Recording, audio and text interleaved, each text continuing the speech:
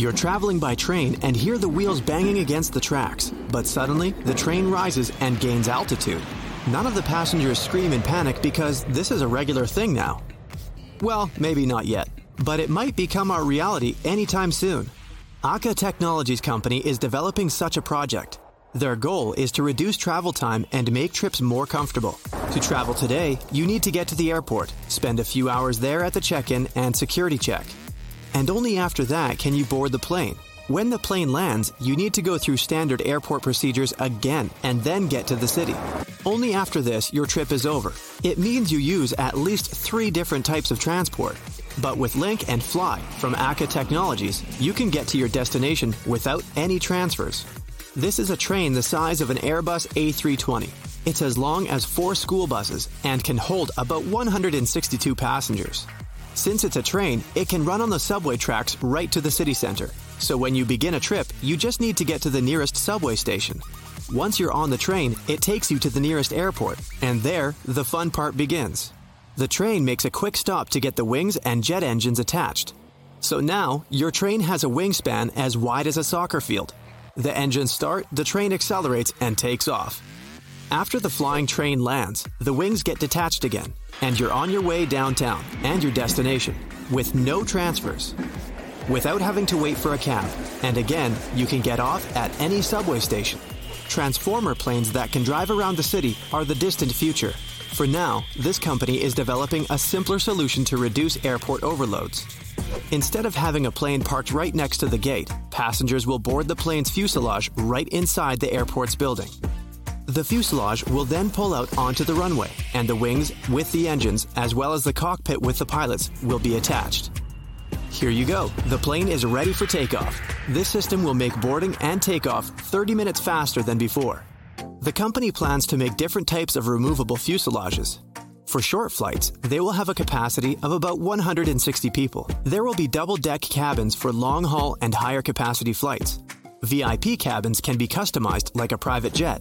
And if all the seats are removed, the cabin can be used as a cargo plane. Link and Fly has a special safety system in case the cabin separates from the wings during the flight. 3 parachutes at the front and 3 at the back of the cabin will deploy automatically.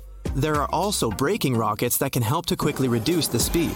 This way, the fuselage will descend slowly and safely.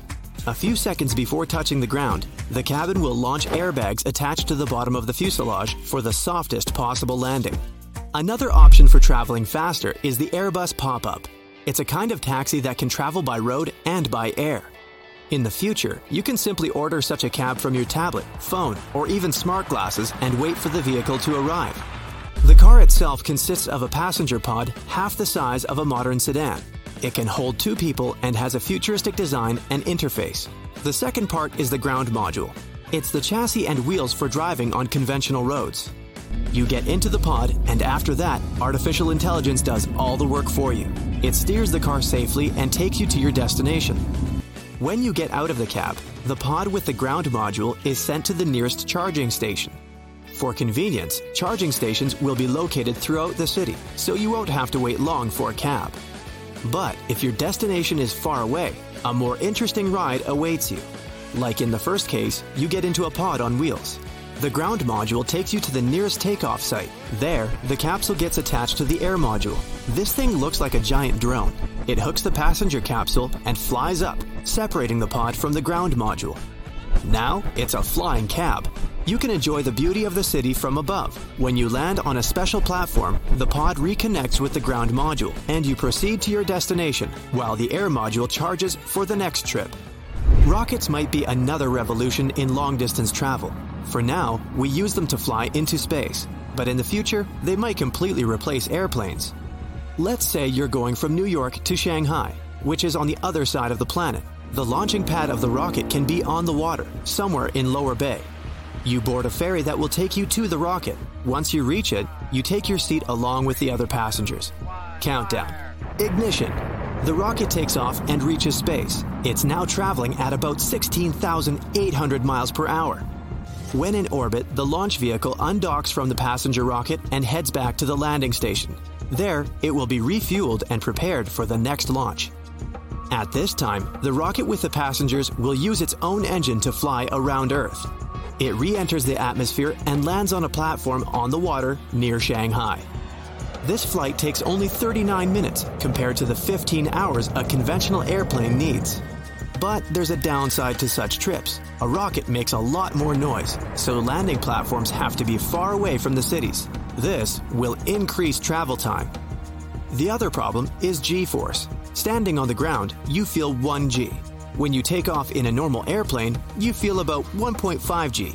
But when you travel by rocket, the G-force you'll experience will be twice as strong, and if it reaches 5 G, you'll pass out. Back to the ground. In 2010, the number of cars in the world exceeded 1 billion, and by 2030, this number is expected to double. So, we need to fight constant traffic jams on the roads. The elevated bus could be a great solution for that. This thing doesn't actually look like a bus. It's 2 lanes wide and can consist of several cars. Such a bus will be able to carry up to 1,200 passengers at maximum capacity, and it will run on regular roads. We'll need to equip the roads along its route with rails on both sides.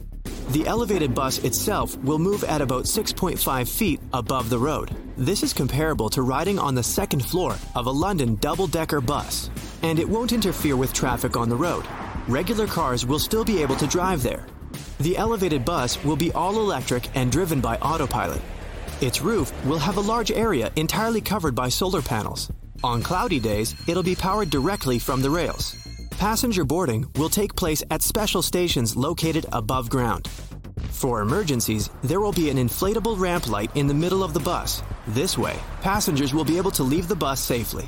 Some concepts of such a bus even suggest that the racks with the wheels should be able to rise, for example, to bypass an obstacle. If some car breaks down right in the way of the elevated bus, it'll lift one wheel rack, move forward, and lower the wheels back onto the rails. Then it'll do the same with the rear rack. This way, the bus will be able to move around the city at about 37 miles per hour. It's faster than driving in a traffic jam. Another option to avoid traffic is tunnels. You would be able to travel through them in your own car. A hypothetical tunnel system under large cities would have multiple entry points. You'd drive your car onto a special platform, and the platform would then be lowered down. It would accelerate in the tunnel to 124 miles per hour. You'd be able to get to the other end of the city in just a few minutes. The platform would then lift your car back to the surface, and you'd keep driving to your final destination. Tunnels can also be the future of traveling between cities. First, you'd have to arrive at some sort of a train station. There, you'd board a passenger pod. These pods would hold 4 to 6 passengers. Then it'd follow the tunnel, dock into a pod cluster, and connect with the transporter capsule. Special pumps would suck the air out of the tunnel, and the transporter capsule would move in an almost complete vacuum. Theoretically, this train would be able to reach speeds that are faster than those of commercial airplanes, and even faster than the speed of sound. So you could get from New York City to Los Angeles in 3.5 hours, compared to 6 hours by a conventional airplane. After reaching its destination, the transporter capsule would open, and the passenger pods would arrive at the station. In the future, these pods would be able to travel even on conventional roads.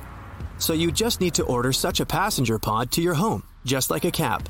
This way, you'd have the opportunity to cross the United States from coast to coast without any transfers.